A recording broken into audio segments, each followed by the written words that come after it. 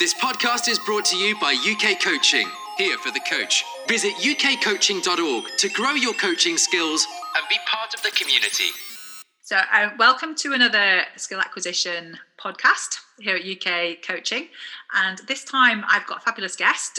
His name is Todd Hargrove. And we're going to talk a little bit more about maybe some of the issues that aren't seem completely obvious from a skill acquisition perspective. So we're going to talk a little bit about sort of developing anti-fragility and understanding a little bit more about maybe what is good and not good posture, and how we think about just that sort of whole side of movement being again more anti-fragile. So welcome to the podcast, Todd. And could you just tell us a little bit about yourself? Quick introduction. I live here in Seattle. I'm a massage therapist. I do deep tissue massage. I'm also a Feldenkrais practitioner. That's kind of a mindful movement practice. And I see people who want to move better and feel better. I see people with pain. I see people who want to get better at a sport.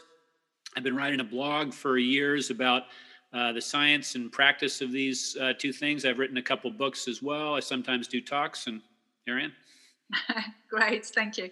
And one of the reasons why I've invited you here is because one of your books is one that I've had recommended many times to me, and I have now bought numerous copies because I think it's such a great introduction to this whole topic of movement, functional movement. The one that I bought is Playing with Movement, and I'm just really understanding that whole sort of wider context of why this fits into skill acquisition. So I would really like to start just by asking you what your motivation was for writing the books. I know it's just one of a few. Is it three?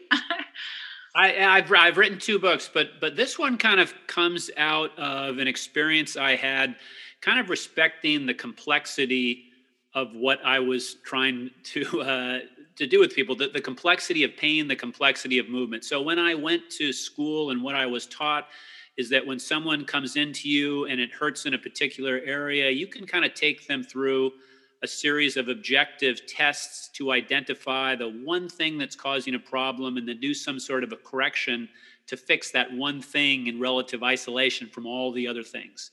So if someone's back hurts, you can kind of objectively measure their posture or their movement and say, aha, that's the problem. You're slumping like this. That's causing the pain, and I can do this correction to make you get like this, and that's going to solve the problem. And after a while, I realized that it's a lot more complex than that. It's very hard to pick the one reason that someone's having pain, because pain's a multifactorial thing.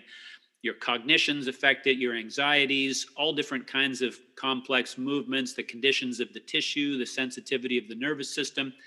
And therefore, most pain will actually be considered non-specific, especially low back pain. You're not going to be able to find the one thing that's wrong with it or correct any one thing in isolation from the other things, because they're all interrelated.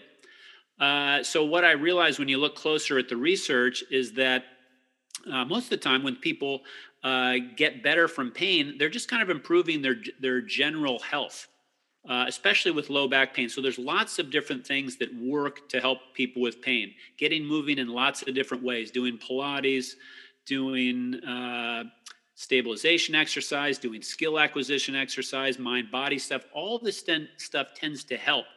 And so your approach to solving the problem has to be very individual, context dependent. You have to explore lots of different areas. And this idea that you can fix things the way we fix a bike or fix a car that's broken, it doesn't respect the complexity and variability of the body. That's kind of the general message. That's and that's certainly what comes across from having read it, and the link into the skill acquisition is the bit that really fascinates me, and especially when quite often we have coaches worried that they haven't got the perfect way of moving.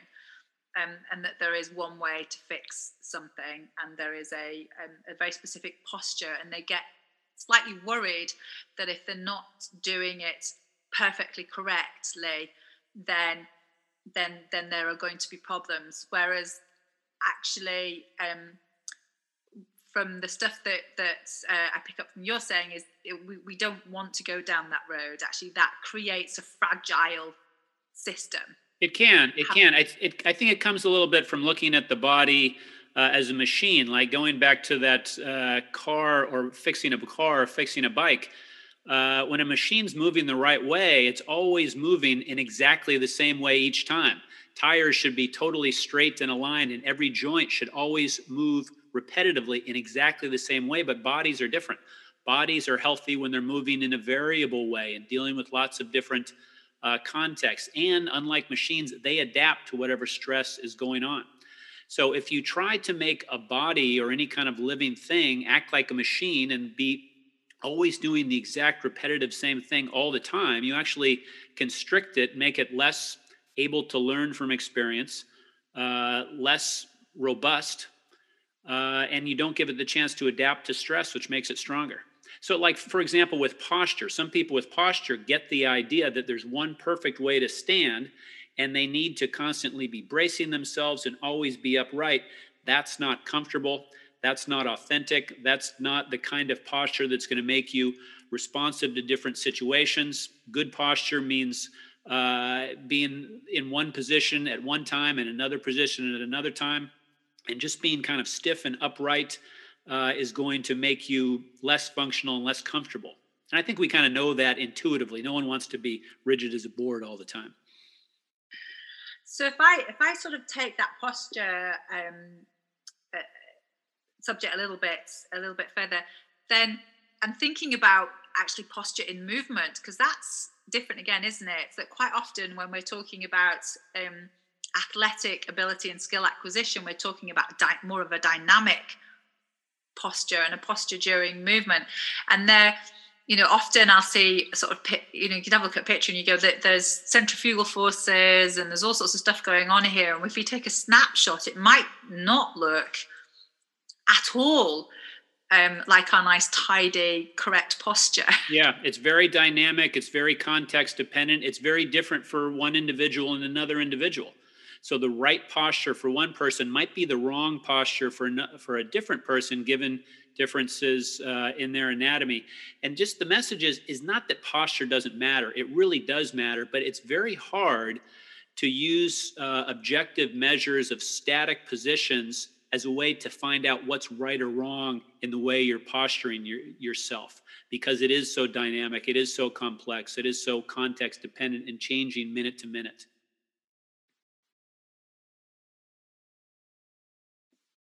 Oh, Marianne, I can't hear you right now. Sorry, I've left the mute on. Sorry, I'll take that bit out. I loved. I can't remember the exact quote, but you had a quote in your book about posture, like that it is important, because trying to move without functional posture, rather than this perfect posture, is like trying to write with a bendy pencil. With a bendy pencil, yeah. Posture. You don't want to get the idea that posture doesn't matter. It definitely matters, but we don't want to overestimate our ability to diagnose postural dysfunctions in people and prescribe corrections, again, because it's individual and it's complex. And what's good and bad is a very dynamic, rhythmic, context-dependent thing, not a simple thing that's easy to measure. Cool. So could you just expand a little bit on this idea of anti-fragile or anti-fragility then in relation to movement and posture? Yeah, I'll kind of go back to the machines idea again. So machines often are kind of fragile and not that robust, in that there's not a lot of redundancy in their structure. So if one thing goes wrong in a machine, the whole thing might fail. So the space shuttle exploded because one O-ring went wrong. But in the body, it's designed to be extremely robust. So like classic example, a lot of great athletes have played in Super Bowls and in pro sports without a functioning ACL at all. They find this out later. Now, you don't want to do that. It's not a good idea. But the fact that it can be done at all shows that there's a lot of redundancy built into the way we do things in the body, structurally and functionally. So this idea that we always need to have everything be perfect all the time, or that one little flaw is going to cause you to totally break down, doesn't respect the way the body actually works, which is that there are many roads to Rome. There's many structures that can help you. There's many different functions and coordination patterns that can get the same thing done. And the important thing is to be able to do the same thing in lots of different ways, to have that variability. That's what makes you able to deal with different situations and handle different stresses. And when you get this idea that there's only one way to do things and it has to be done the perfect way, you're kind of restricting people from developing the variability that contributes to being robust and anti-fragile. Thanks. And I guess the younger somebody is as well, the more important that variability is, particularly if they're growing and changing, and they're there's going to be an awful lot of variability in them through that process. Well, it's learning. If you're early in that learning stage, you want to move in many, many, many different ways. And when you start honing in on the perfect technique, you're going to be a little bit more restricted in what you're doing, but you really want to explore. Yeah. And I guess even somebody who's doing something, I'm just trying to think about maybe things like gymnastics that would start to get quite fine. Even there, we want enough variability so that if they do move outside of their perfect technique, it's not the first time that's happened, and that they're able to come back. Absolutely. They're not fragile around the edges of them getting it right. Would that make sense? Yeah, you need to explore your boundaries, because you're going to come up against them at some point. And that raises the question of risk. There's always some risk in going to a boundary, but there's risk in not going to the boundary as well. And if we strike the balance in favor of you always must walk in this very narrow road, you're preventing people from doing the stuff that teaches them where the limits are and what happens when you get there. That leads really nicely, actually, I think, into the bit that I'm thinking about next, which is that, well, there's two aspects. I think one bit of it is, I know as people get older, that boundary tends to reduce because they don't want to take the risks of moving to the edges. And also, I think there are many people I speak to, coaches and parents, who started to get worried that if they're not moving themselves, or they're not making or supporting their children to move in a perfect posture, that somehow they're going to break them. Yeah. and I think that's a really useful thing to explore a little bit. Yeah, I think there's a lot of well-intentioned advice out there based on biomechanics, which might point out that, you might make the accurate, you might note accurately that when your knees go past your toes, there's additional stress on the knees. And for some people who have sensitive knees, maybe it's a good strategy to kind of work to keep the knees a little bit further back, because that reduces the stress. However, if you kind of like start moving in a way where your knees never go past the toes, you're going to start losing your capacity to do that. And it's really a pretty normal movement. It comes up all the time in sports. It comes up all the time in life. You might need to cut back on it a little bit for a while, but you need to start reclaiming that territory. So, same with lots of other things, like maybe bending a lot in the low back as you reach down to pick something up, or twisting in a certain way. Can those be a little bit more stressful than other ways of moving? Yes, but if you avoid them too much, you'll start to lose the ability to do it all. So we're sort of exploring the idea that we can, that we want. I always think about, like, how much fidgeting am I doing? So for me, I kind of have a fidget monitor, and I've created my office to be a fidget space instead of this perfect posture space, which aligns that nicely. It's just like, if I keep moving, that's kind of the really important bit, and not to. And if I slouch for 1 minute, that's fine, because I'm not staying in a slouch, and then I might sit up straight, and then I might stand, and I try and stand a bit, and then I've got my wobble board, and then I might lie down. But I'm trying to keep moving, and I'm going to trust that my central nervous system, although I might not know what's going on under the hood, has got a pretty good idea about, maybe downing the power objecting if I go into a position that's not good. Yeah. Yeah, we can. Well, I think we've built up some fear about certain positions that are going to hurt you. Like there's a fear that if you slouch, that's a really bad thing. Now, as you said, you don't want to do that all day long and then never get here. But I've definitely had clients that have come to me with the misunderstanding that even spending a little bit of time in a slouched position is something they should avoid. They are avoiding it. That idea has kind of gotten down deep into their ideas of right and wrong, and it's making them stiff as a result. And I guess that's where we link back into the skill acquisition, because if we've got people who are avoiding different movements and becoming really stiff, then we start to see a reduction in mobility, and then possibly too much sort of a repetitive strain within certain parts of the system. And like you say, we start to lose a wider functionality, and we maybe get a little bit more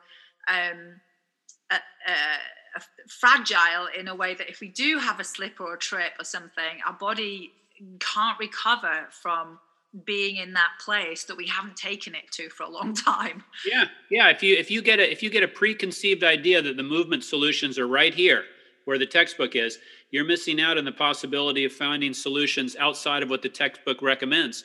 I've been trying to learn golf recently and looking at some of the really weird swings that are on tour. And sometimes I hear the comment, I'm glad a coach didn't get to this guy when he was really young. Maybe he would have stopped him from exploring this weird swing that actually was the best solution for him. And it's the same thing with pain. There are solutions to our painful problems that are outside of what the textbook tells us to do. You don't want to get too narrow. You do need to explore.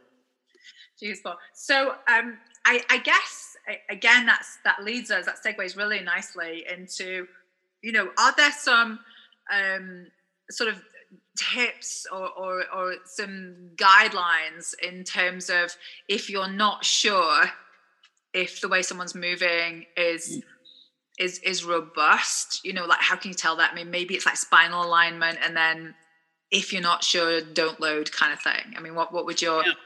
I guess I would say it's very context dependent. It's very individual.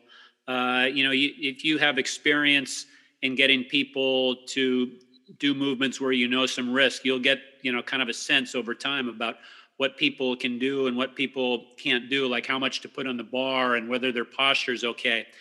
I think just as a general rule, the only thing that I would say is that I think that there is this kind of well-intentioned but bias kind of creeping into movement practices all over the place, where we're too worried about people moving in the exact right way in the textbook.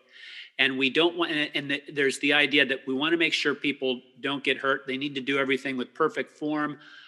There's a risk if they go outside of that form, but there's also a risk if they don't explore. There's also a risk if they don't, put themselves under stress and take some risks. I mean, like at my school, sometimes the teachers will tell the kids, don't do too much roughhousing, don't play in the trees, don't be too rough, don't run around too fast. Can they get hurt doing those things? For sure. But it's also risky for them not to do those things because they'll never know where the limits are or develop the skills that come with taking risks.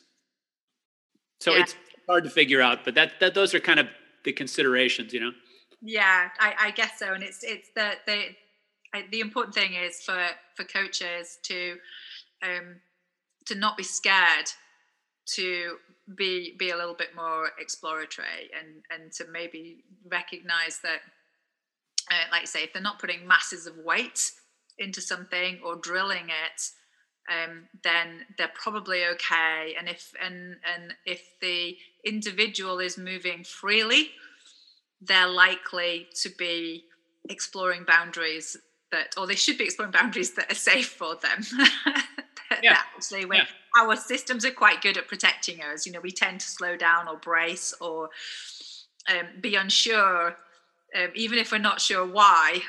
When there's a bit of threat, I always think that I watch people playing rugby and goalkeepers and think that the fact they can override the throwing themselves out of balance. Most normal human beings don't do that. Your central nervous system goes, that's a really dumb idea. That you have to learn to be able to do that. They have to become really skillful at landing just for their body to say, yeah, okay, I'll let you throw yourself at great speed. Yeah. Yeah. I mean, personally, I'm very inhibited in playing soccer. I can't do certain things because of the fear that's there. So the fear of getting hurt is always there in any sport, and it needs to be calibrated to the right level to protect you, but also allow you to do the things that you want to do. It's very related to skill acquisition, because you can't have any skill if you're totally trying to protect yourself. And sometimes that's a reasonable fear, and sometimes it's not, and you need to help the athlete negotiate that. It's very hard to do.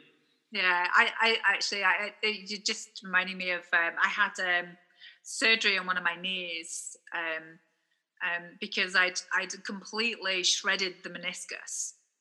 And I hadn't realized. I knew it was kind of like catching a little bit, and then suddenly it just blew up. And what had happened is that I'd basically pinched the shredded bit so that it was loose, and it had just gone walkabout behind my patella bursa. And so my knee was huge all the time, and I couldn't lock it. I couldn't do anything with it. It was really interesting. But surgery, brilliant, amazing.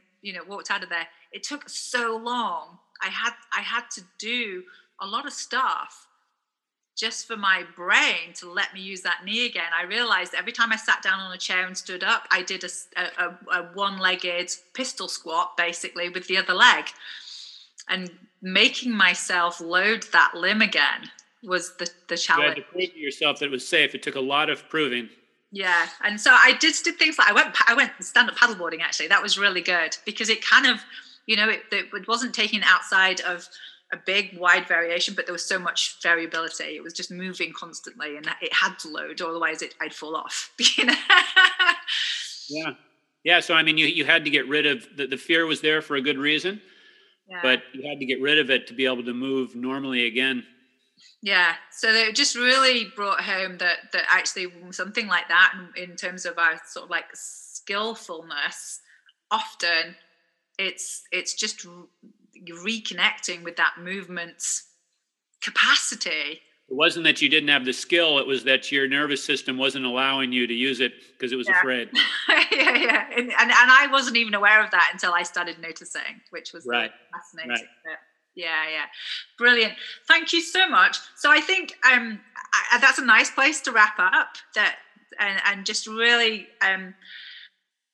probably summarize that sort of posture. That there is no perfect posture. We want posture's functional, and and actually posture in a particular moment in time for a particular individual, for a particular outcome, could look very different for different people.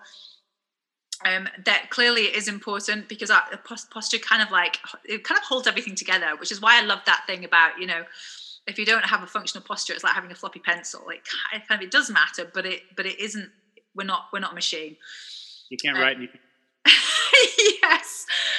Thinking about anti-fragility, if we're going to go somewhere, it might be good that we've been there before, so perhaps, recognizing that there are, like you say, there's more than one road to Rome, and we want our bodies to be able to move in lots of different ways and come back from that and be fine doing that, because it's used to it. And if you're not sure, don't add a big heavy load on something, or if you're not sure, just make sure that there's lots of variability in terms of movement outcomes. Like you say, that lots of different ways to achieve something, so that we keep that redundancy. Well, I know that's a bit of a long word, but we'll keep it in there, that we've got redundancy. There's lots of different ways. Our body can achieve the same thing in many different ways. Yeah. So anything you'd like to add to that summary? I think that's a good summary. Brilliant. Thank you so much, Todd. It's been an absolute pleasure, and I've loved your books. So thank you. Thanks for having me. Thanks. Join us at ukcoaching.org. Whatever you're doing to help people be active and improve, we can help you deliver great coaching experiences at a time to suit you.